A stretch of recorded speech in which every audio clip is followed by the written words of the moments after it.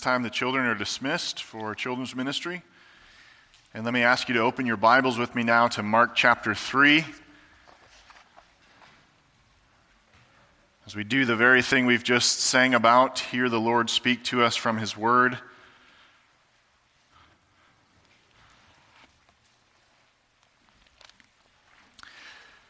Mark chapter 3, and this morning we'll be looking at verses 7 through 19 as we begin a new section within the Gospel of Mark that focuses now more specifically on how people will respond to Jesus, and specifically even who are those who are amongst His followers and who are those who are not amongst His followers, despite what their external lives might look like.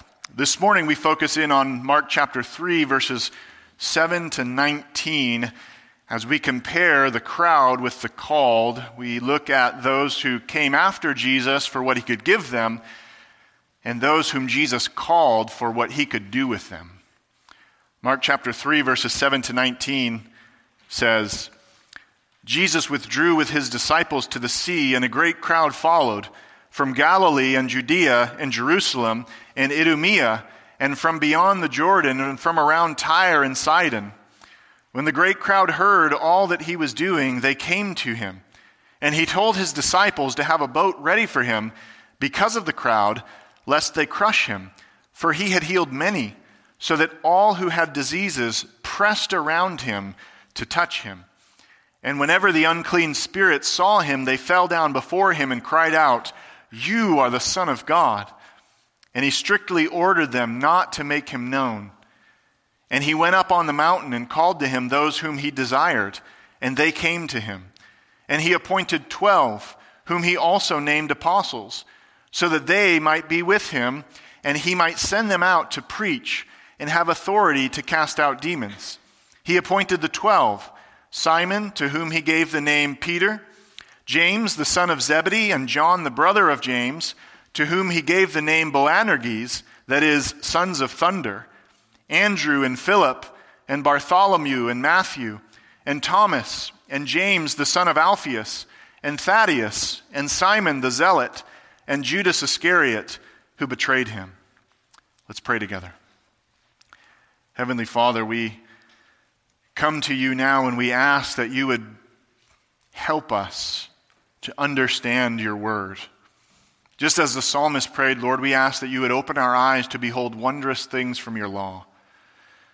We know, Lord, that it's not as though You have simply spoken in the past tense, but You continue to speak in the present tense from the pages of Your holy word.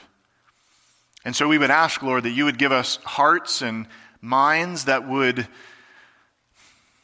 realize the gravity of what is about to take place here. Humble hearts, ready minds to receive the food of Your word.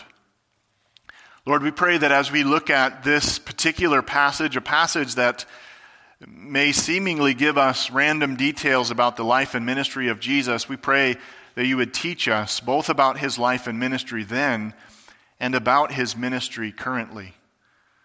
And we pray, O God, that You would search our hearts and see if there is any offensive way in us, that You would lead us in the way everlasting, that we would see what it truly is to be a disciple of the Lord Jesus Christ.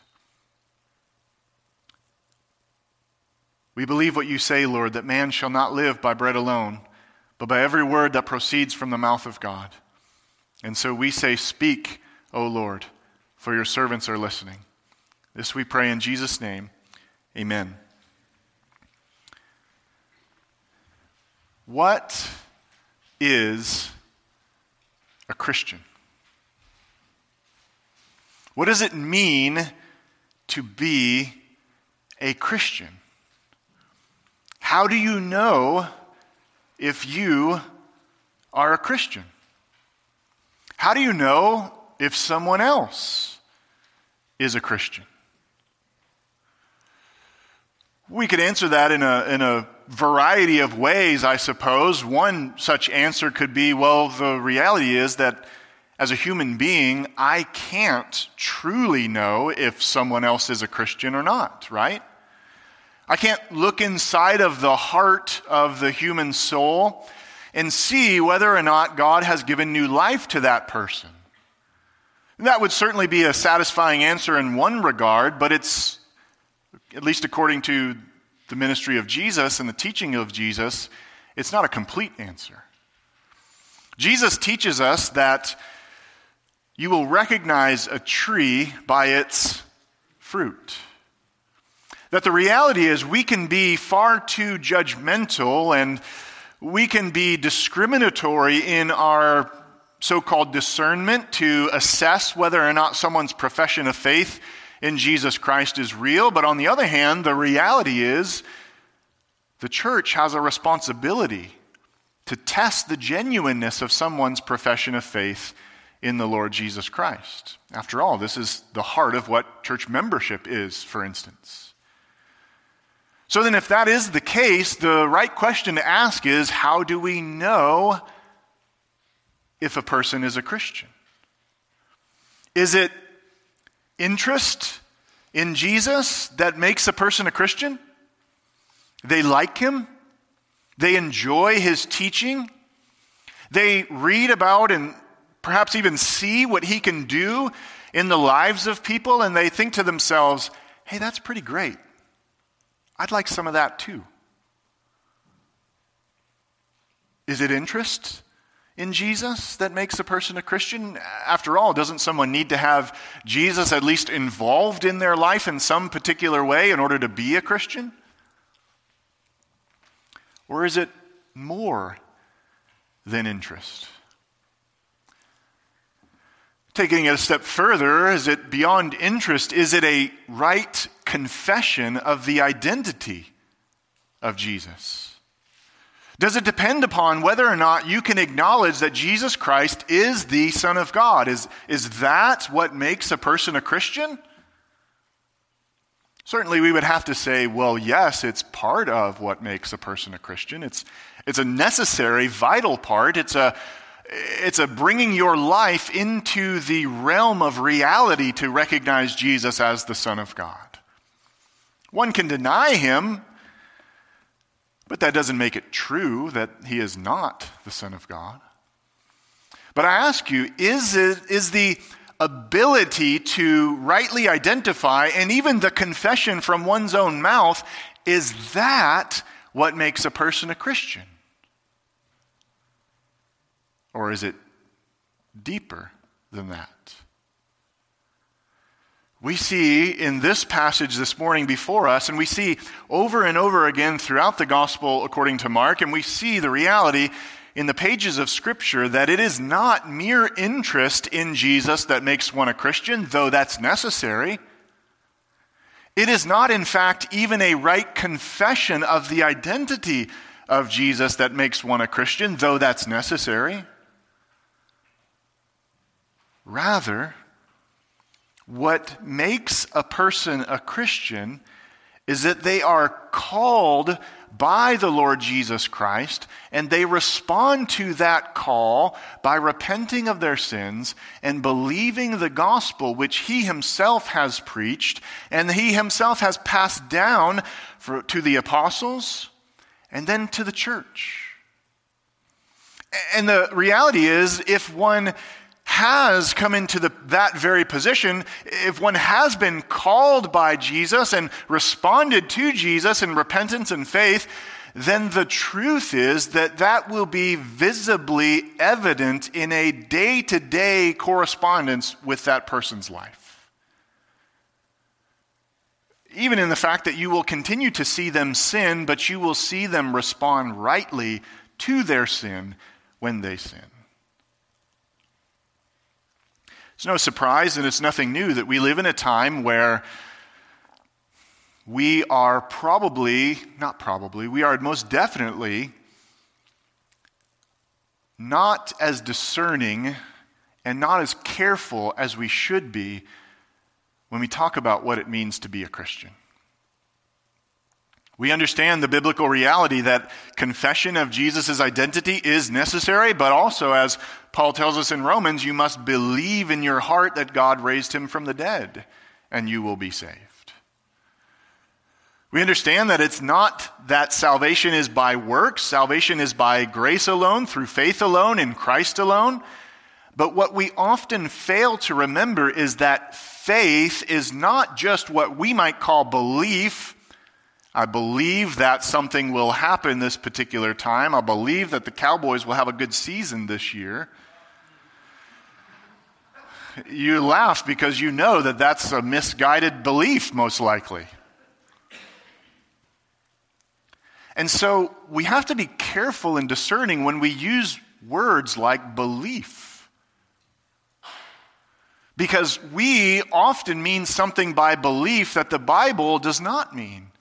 Or our definition of belief is often too shallow to be biblical. Belief in the Lord Jesus Christ is evidenced by the way in which one lives their life on a regular day-to-day basis. Do they walk with Jesus as one of his disciples? Not just do they say, I'm a Christian. And so as we move then from the opposition which Jesus faced in his ministry, we move into a new section of Mark where, as I said, he focuses his direction or his attention specifically on what it means to be a disciple of Jesus Christ, or we today might say, what it means to be a Christian. And we see this contrast here between the crowd and the called in this particular set of verses. I want to point out to you something as we come to the very beginning of this section here. As we started, I'm going to give you an outline to break it up a little bit, but I want to point out something to you.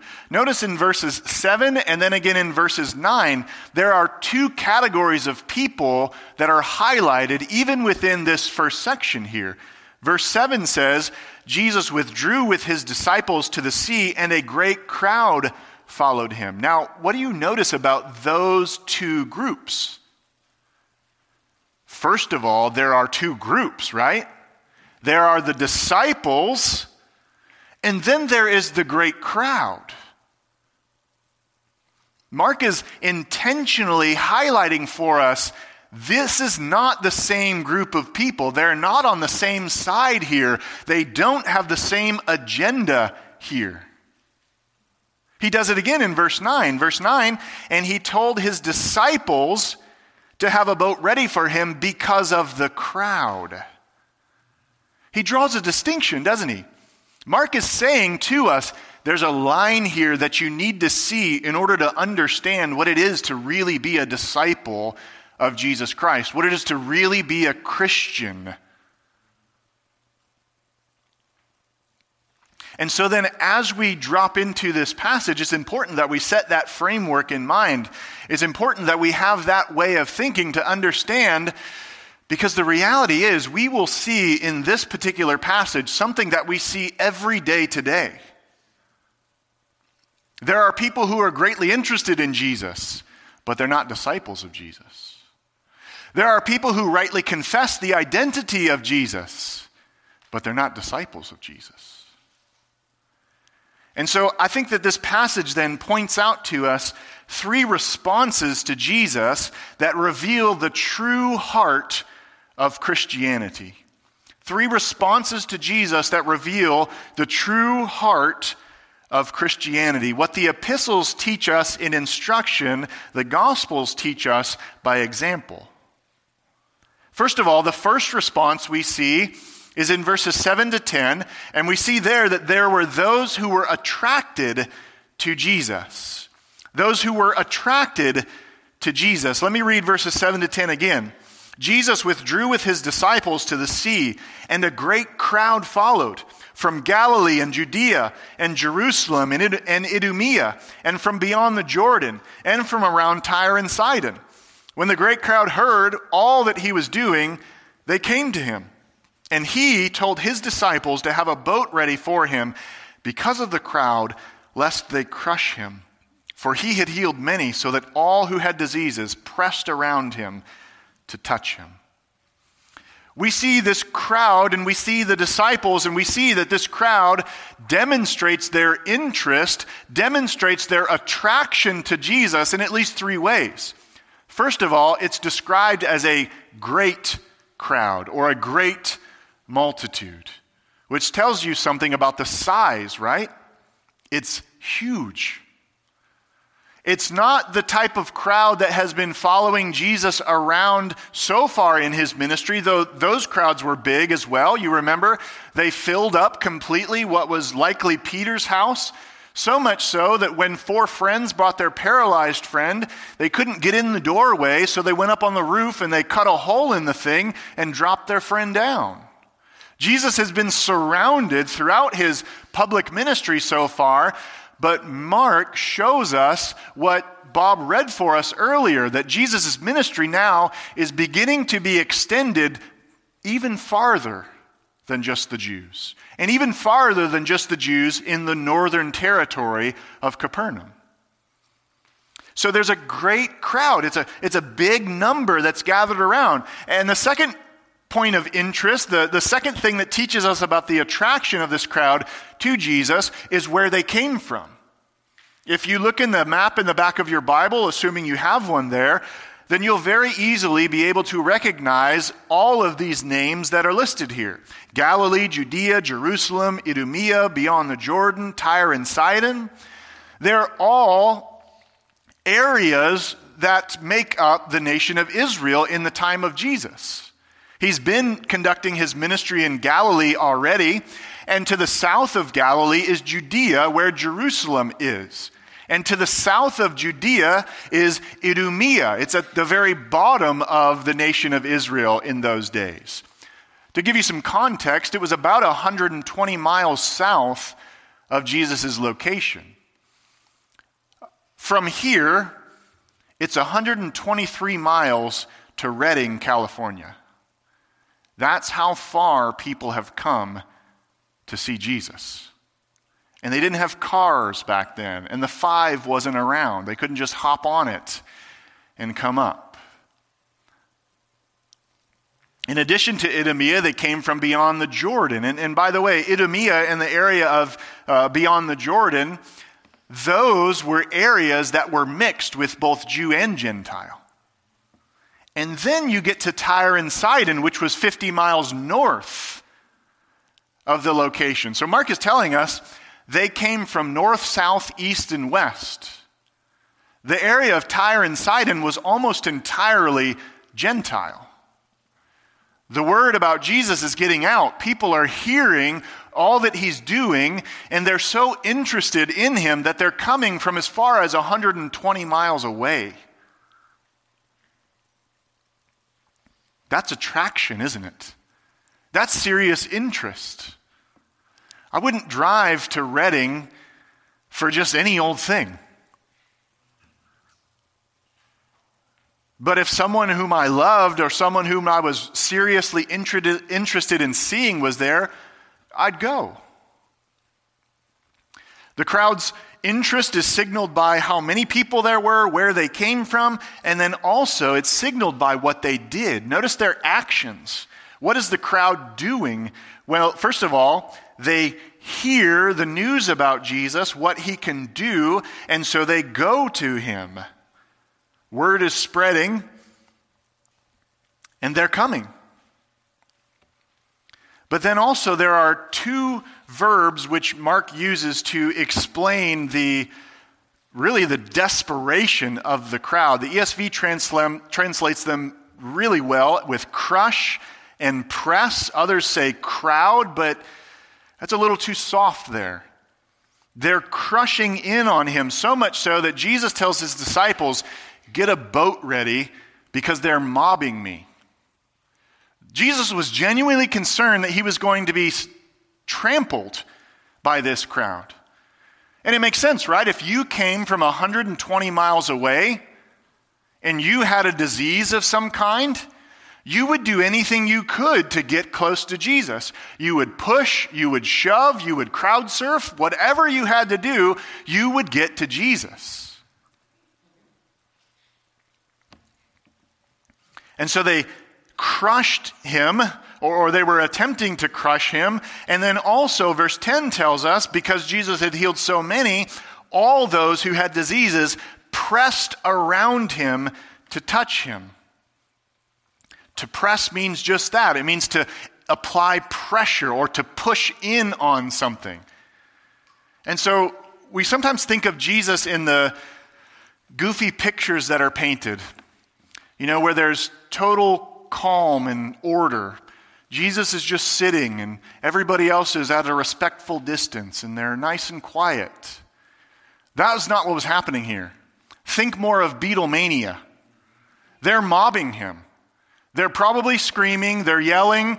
There's a great multitude from literally everywhere in Israel. So, I don't know, there were hundreds, if not thousands.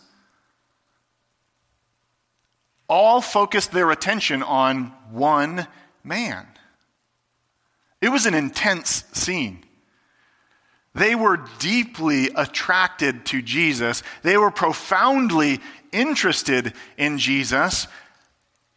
But a good question to ask and a good observation to make is why they were interested in Jesus. Was it because he was, as we saw back in chapter 1, he was the most authoritative teacher that Israel had ever seen? Was it because of that? They could care less about his teaching. It was because of his ability to heal. It was because of his actions that they were attracted to Jesus. Now, let's not make a mistake here in thinking that that is completely and entirely wrong. It is right to be attracted to Jesus by what he can do. After all, if what he can do was not meant to attract, then there would be no point of his miracles. But if that's where interest stops in what Jesus can give me, what Jesus can do for me, then the reality is that that attraction to him, no matter what it might look like, or no matter how strong it is, was deeply and inherently self-centered. Give me, Jesus. It's treating Jesus like a genie. Jesus, it's your job to heal me. So heal me. This is what the crowd wanted from him. They had heard what he could do. He had healed so many. And verse 10 gives us the purpose clause of why they came, so that all who had diseases pressed around him to touch him. They knew what Jesus' touch could do. They knew what Jesus' word could do. And later on in the ministry, we'll see what even just touching Jesus can do. And so they say, we just got to get close to him, just to touch him. And if we just touch him, then we will be healed. Now, there's something commendable there, right? There's an aspect of faith that's happening there. We've seen this faith in those who have been healed so far. Last week, the man with the withered hand, Jesus says, stretch out your hand. And what did he do? He stretched it out. The man knew that Jesus could heal him. Even the Pharisees knew that Jesus could heal him. And so the man demonstrated an act of faith. These folks demonstrate an aspect of faith, knowing that Jesus is capable, and perhaps if they just touch him, then they might very well be healed. But Jesus did not come primarily to heal the afflictions of his people, though he did. Jesus came primarily to be the substitute for the sins of his people. And that's what the disciples increasingly will come to understand, most especially after the resurrection when Jesus teaches them. And so we see then that simple attraction to Jesus is not enough to make one a Christian. It's not enough to make one a disciple of the Lord Jesus Christ. We see this very same thing today, don't we? Attraction to Jesus. You talk to most any people that call themselves spiritual, and they'll say, I like Jesus. He was a great guy. They'll tell you some goofy story about how he actually went to India a while to teach, and then he came to America to teach before he went back to heaven. They'll tell you all kinds of goofy stories about that, because that's what the spiritualists in our area teach, not just our area, but they'll tell you all kinds of crazy things that just simply aren't true about Jesus, but they will tell you, I like Jesus. He's great. But the real question is, do they respond to the authority of Jesus? Well, that's a whole different animal, isn't it? We have to be sure that in our discipleship, in our effort to make disciples, in our parenting, in our one-on-one discipleship, in our children's ministry, even in our nursery, in our Sunday schools, in every Bible study, we have to be sure that we remember that it's not just interest that makes a person a Christian. We're glad when anybody shows up to hear about Jesus, aren't we? But it doesn't stop there.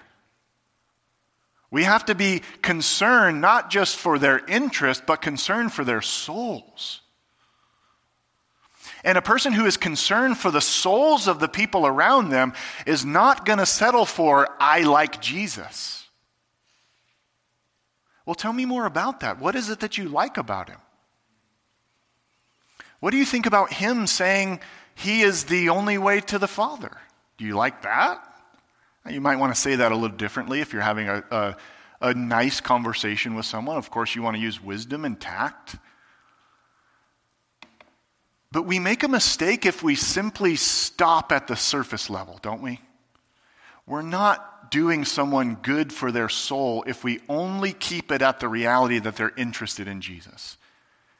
How many people are interested in Jesus and yet entirely hellbound?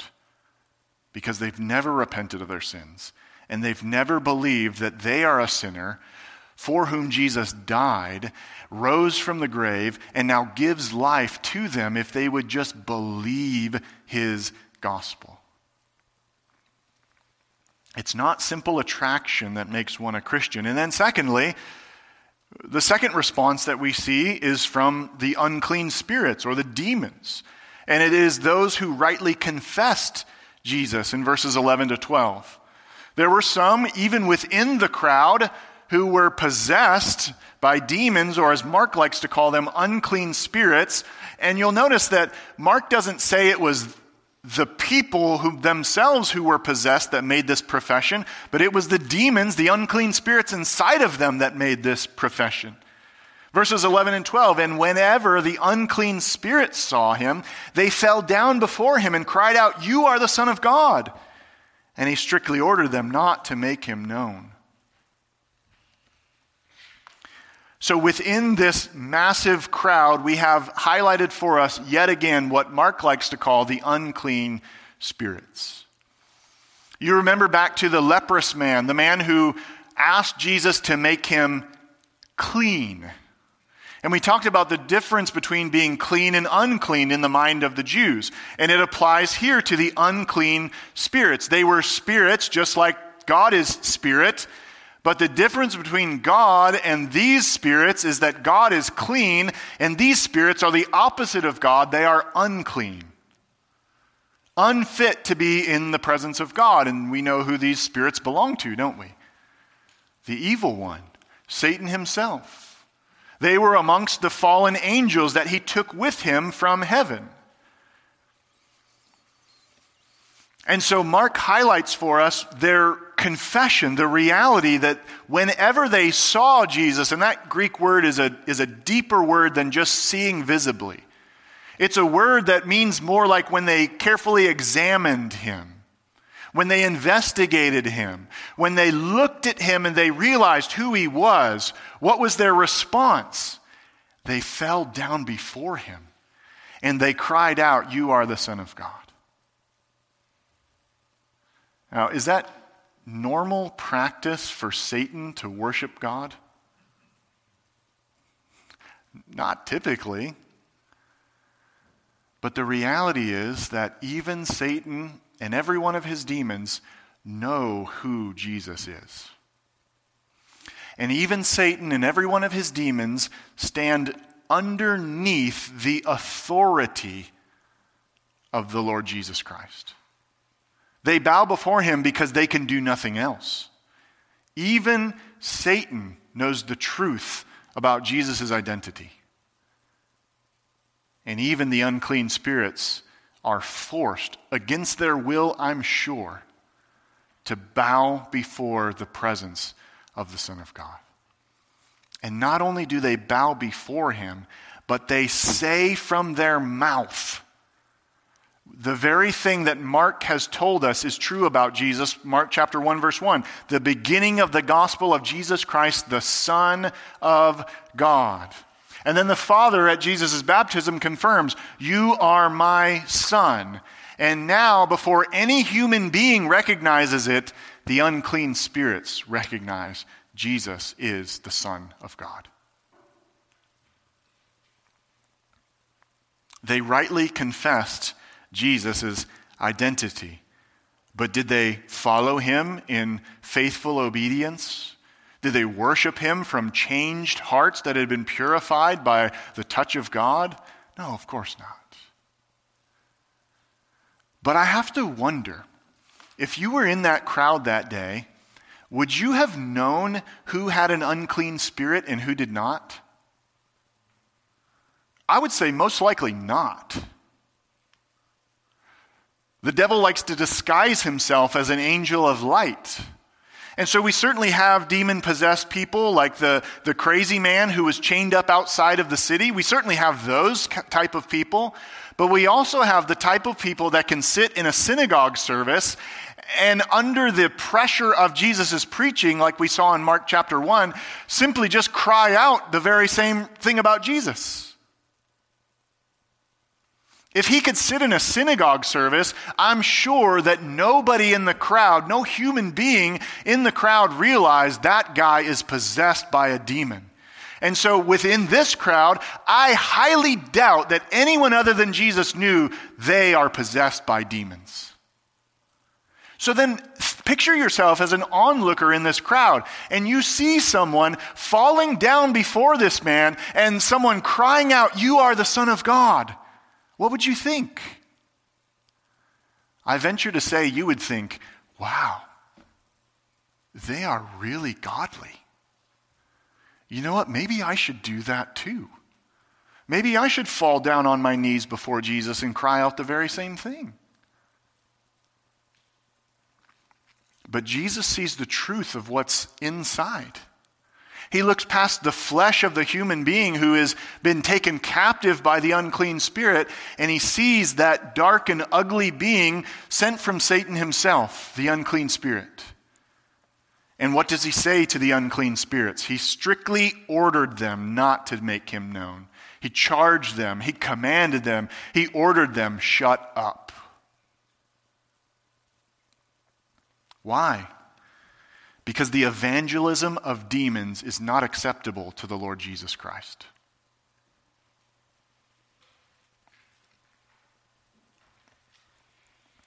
Do we have this same issue today? Perhaps from demons, but even from lost souls who can rightly confess Jesus is the Son of God, who might even fall down on their knees at times at the existence and the reality of who Jesus is. And yet, they are just as doomed as the unclean spirits. You see why we have to be careful in our assessment of one another? You see how we can't settle for the surface level, even just a profession of faith? Though you know that when we baptize someone, we say something like, based upon your profession of faith in the Lord Jesus Christ, I baptize you in the name of the Father and the Son and of the Holy Spirit. The reality is that as human beings, all we have to go on is a profession of faith and a matching life that coincides with that profession of faith. But how often do we help someone on their way to hell by settling for, well, they know who Jesus is. This is the story of my life. For 23 years, I could tell you Jesus is the Son of God, but I was dead in my sin. Convinced I wasn't, but totally dead in my sin. And I know a number of you have that very same testimony as well. I thought I was a Christian. And then it was as if I heard the gospel for the very first time. And I realized to the core of my being, I was a sinner condemned by God. And Jesus was a Savior sent by God, who is greater than any one of my sins, who paid for every single one of them. We do not want to wrongly be the salvation police, where we sit in judgment over everyone's testimony and we think to ourselves, that's not good enough. But we need to rightly discern the body, do we not? I want you to do something right now. Look around. Seriously, look around. Turn around, stretch out a little bit. Look around at all the faces around you. Now look to me. It's disappointing, I know. Here's my question for you. Do you know what those faces you just looked at believe about Jesus? Or do you come on Sunday morning, do your own thing, get your own stuff, be fed by yourself, and then just leave? Satisfied with mere cordial conversation because you don't want to rock the boat. I think we do a pretty good job at this. But we can always do better, right? May God forbid that anyone who ever is in one of two positions like this, attracted to Jesus and rightly confesses Jesus, but both don't know Jesus, may God forbid that they would ever be here without at least hearing the truth about what a right response to Jesus is. And so we see that there were those who were attracted to Jesus, there were those who confessed Jesus. And then finally, the third response we see in the 12 apostles. Those who were called and commissioned by Jesus. Verses 13 to 19. Those who were called and commissioned by Jesus. Now I want you to notice something. The first two responses, the crowd and the unclean spirits, those were initiated by the people, right? The crowd heard and so they came. The demons saw and so they bowed and confessed. But notice what happens here in verse 13 as Mark focuses in now on the disciples. And he, Jesus, went up on the mountain and called to him those whom he desired, and they came. What's different here about this situation than the last situations? Jesus calls these people to himself, but he did not call those others to himself. They came because they heard about him.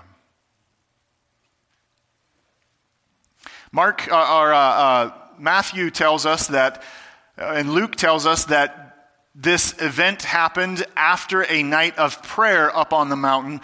Mark, in his usual hurried style, is not so concerned with all of those details, but is more concerned to show us Jesus' rejection of the established structure of Israel and his establishment of 12 apostles that will sit, as he will later tell them in his ministry, sit as judges over the nation of Israel in his future kingdom.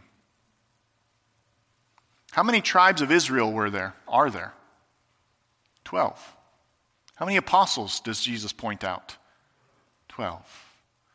What do you think a Jew would hear when they hear the number 12? Wait a minute, 12? I know that number.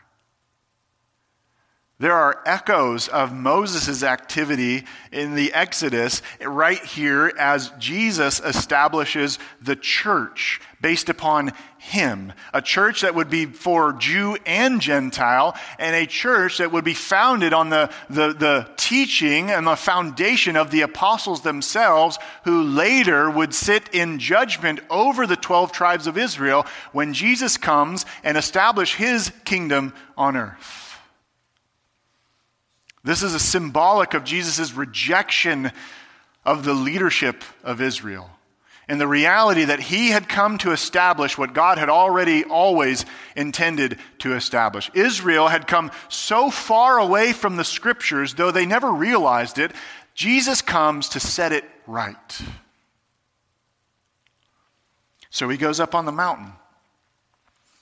And then he calls to himself those whom he desired, and they came. Notice it's the call of Jesus that goes out. But notice why Jesus called these particular people. Because he desired, or another way to translate that is he willed it.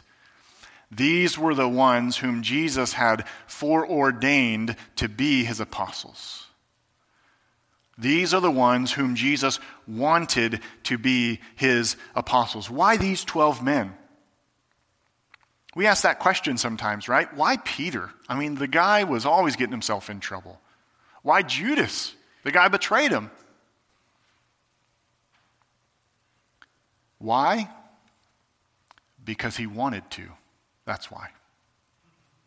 It goes no deeper than that.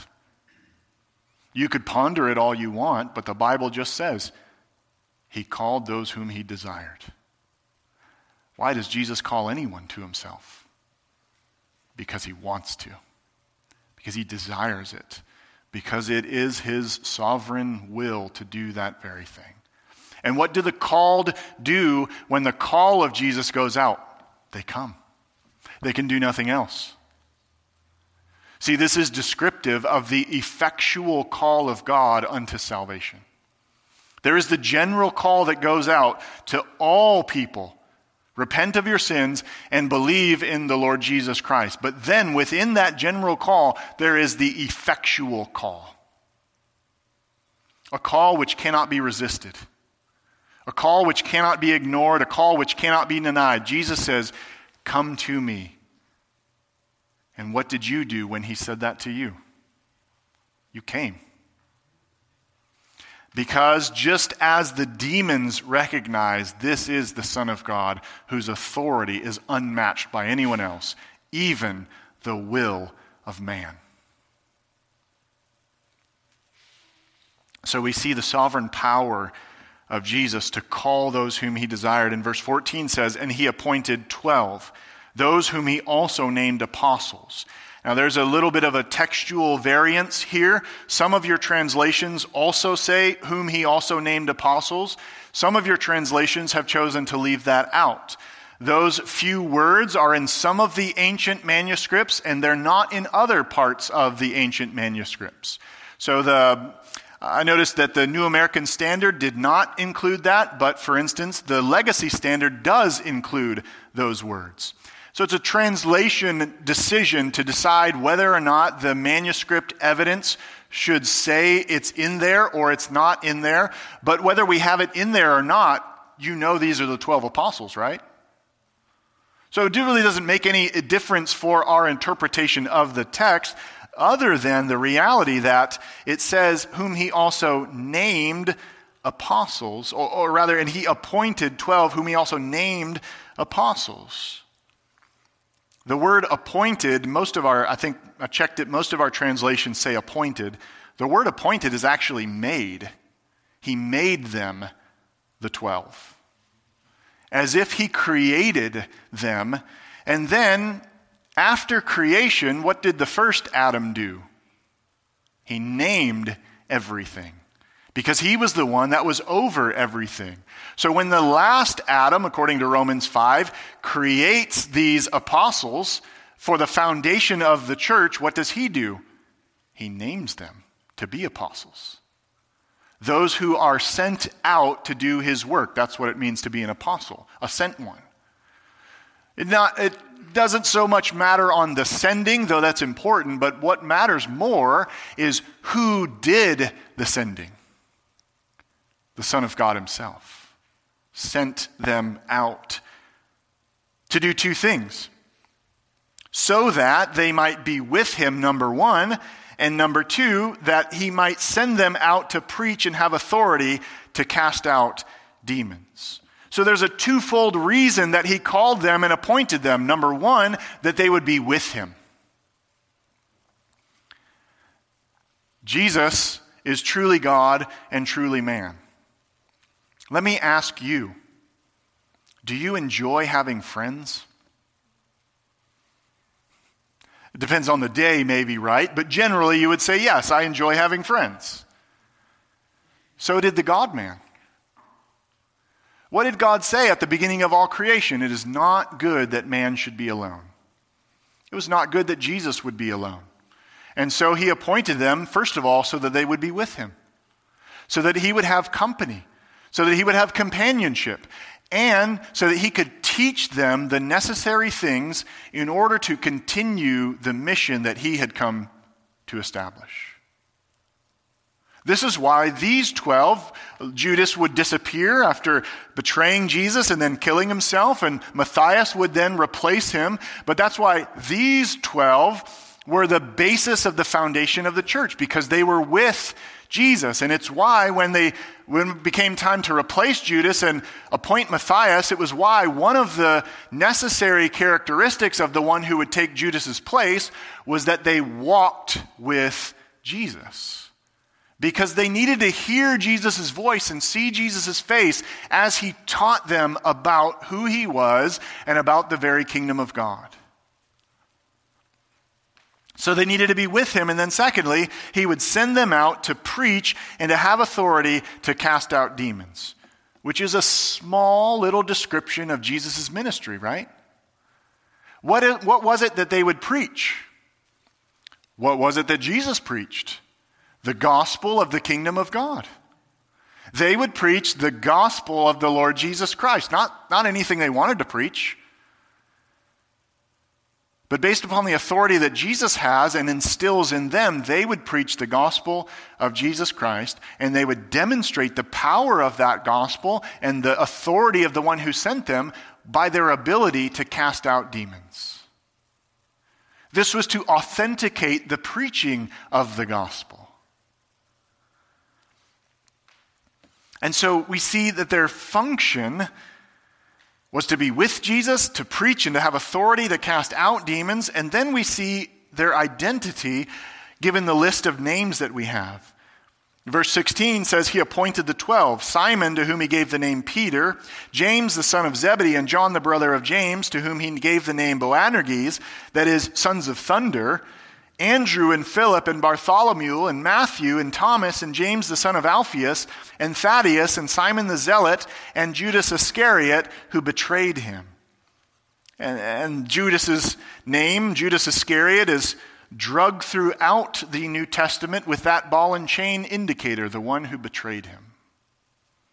Mark was written after all of these events, right? The readers of Mark, who were Christians at least, would have known, oh yeah, that's the one who betrayed Jesus.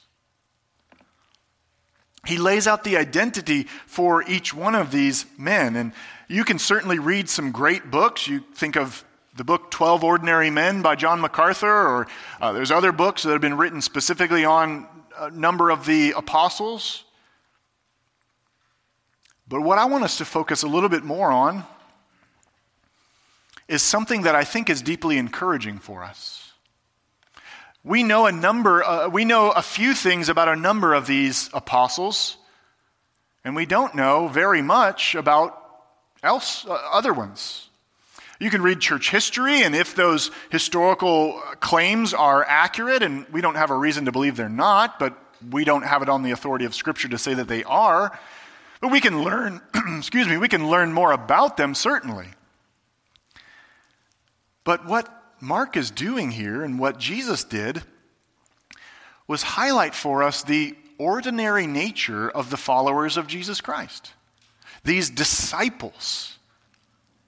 What does it mean, first of all, to be a disciple? The word means to be a learner, an apprentice of sorts. What does it mean to be a Christian? It means to be a disciple. A disciple of whom? Not your favorite teacher, though there's nothing wrong with that, but fundamentally a disciple of Jesus. A daily learner of Jesus.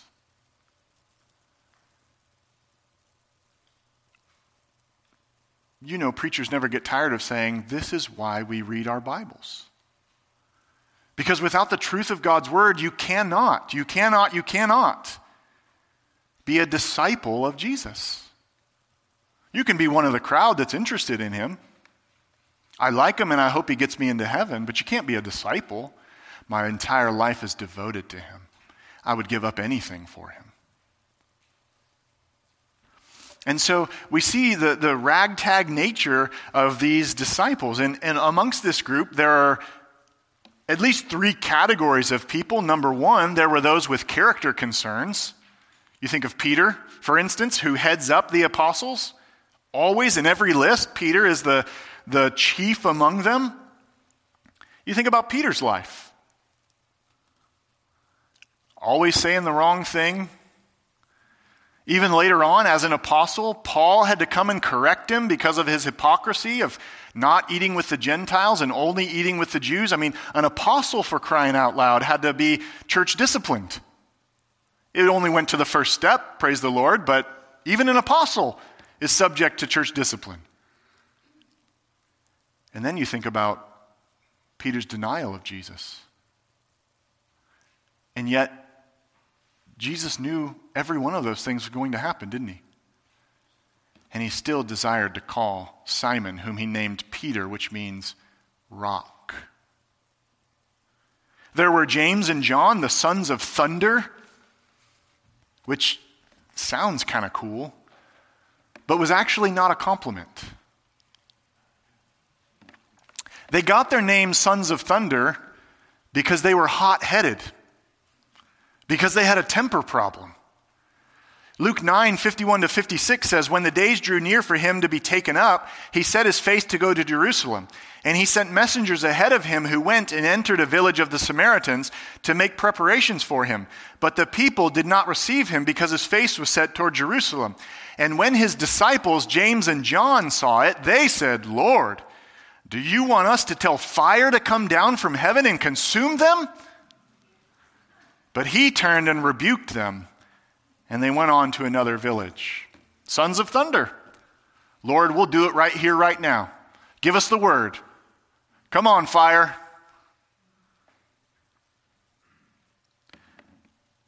In addition to the character problems of Peter and James and John, there was Judas, who of course was sovereignly foreordained to be one of the disciples of Jesus Christ so that he could betray Jesus. It was in fulfillment of Scripture. But we understand the guy had a serious character problem, didn't he? He stole from the money bag and he betrayed the Lord Jesus.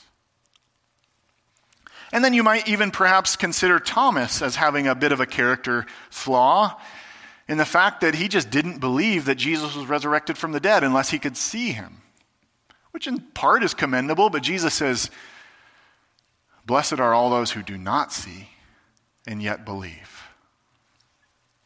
There were character problems. There were shady backgrounds. You had Matthew or Levi, who was a tax collector, an enemy of Israel. And then you had Simon the Zealot. Zealots were nationalists, who were committed to holy war against Rome. That's who the Zealots were. And they were often responsible for political assassinations because they wanted to remove the Roman Empire. They were committed first and foremost to their own freedom from tyranny than they were to the truth of God's word. And yet, here's one of them. Jesus said, you're mine. shady backgrounds, and then also we have others that we just simply don't know much about. The Bible doesn't give us a whole lot more about many of these guys. But my friends, I think all of those categories are an encouragement to us because, first of all, any of us have character concerns? Hot tempers? Cowardice? Saying the wrong thing at the wrong time? Sign me up, right? Any of us have shady backgrounds? And we don't need to hear about it. There's children.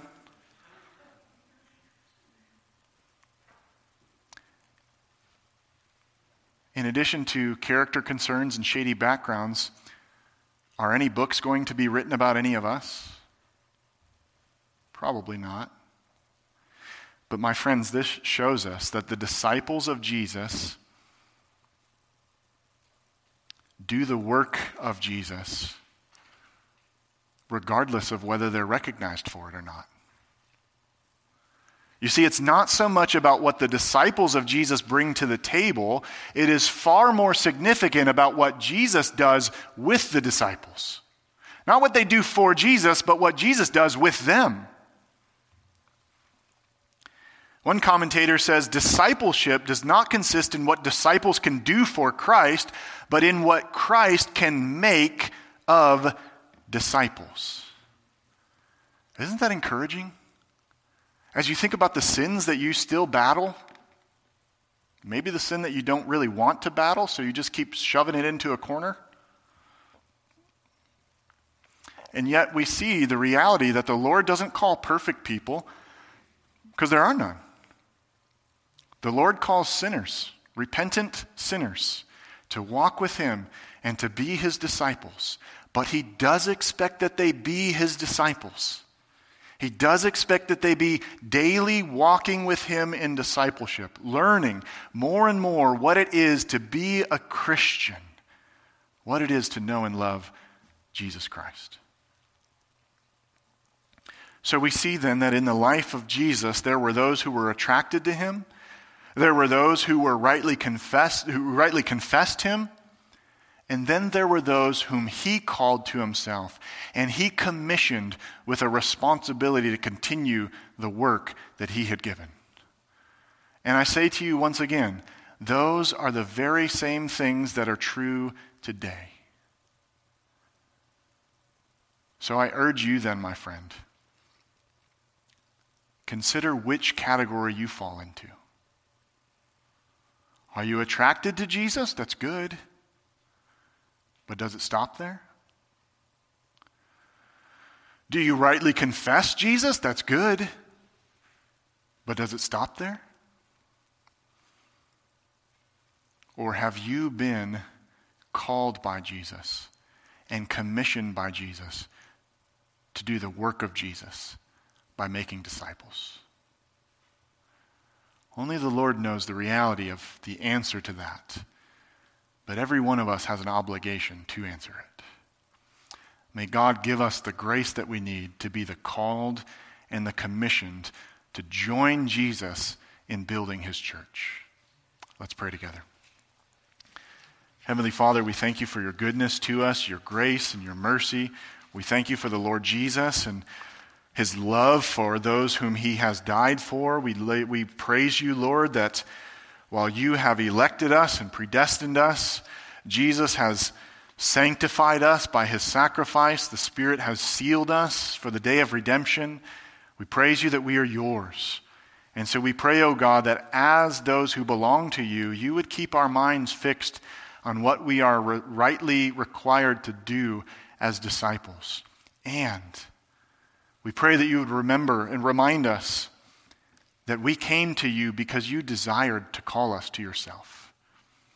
That though we were sinners, you called us to yourself. When we were your enemies, you said, "Come and be my friends."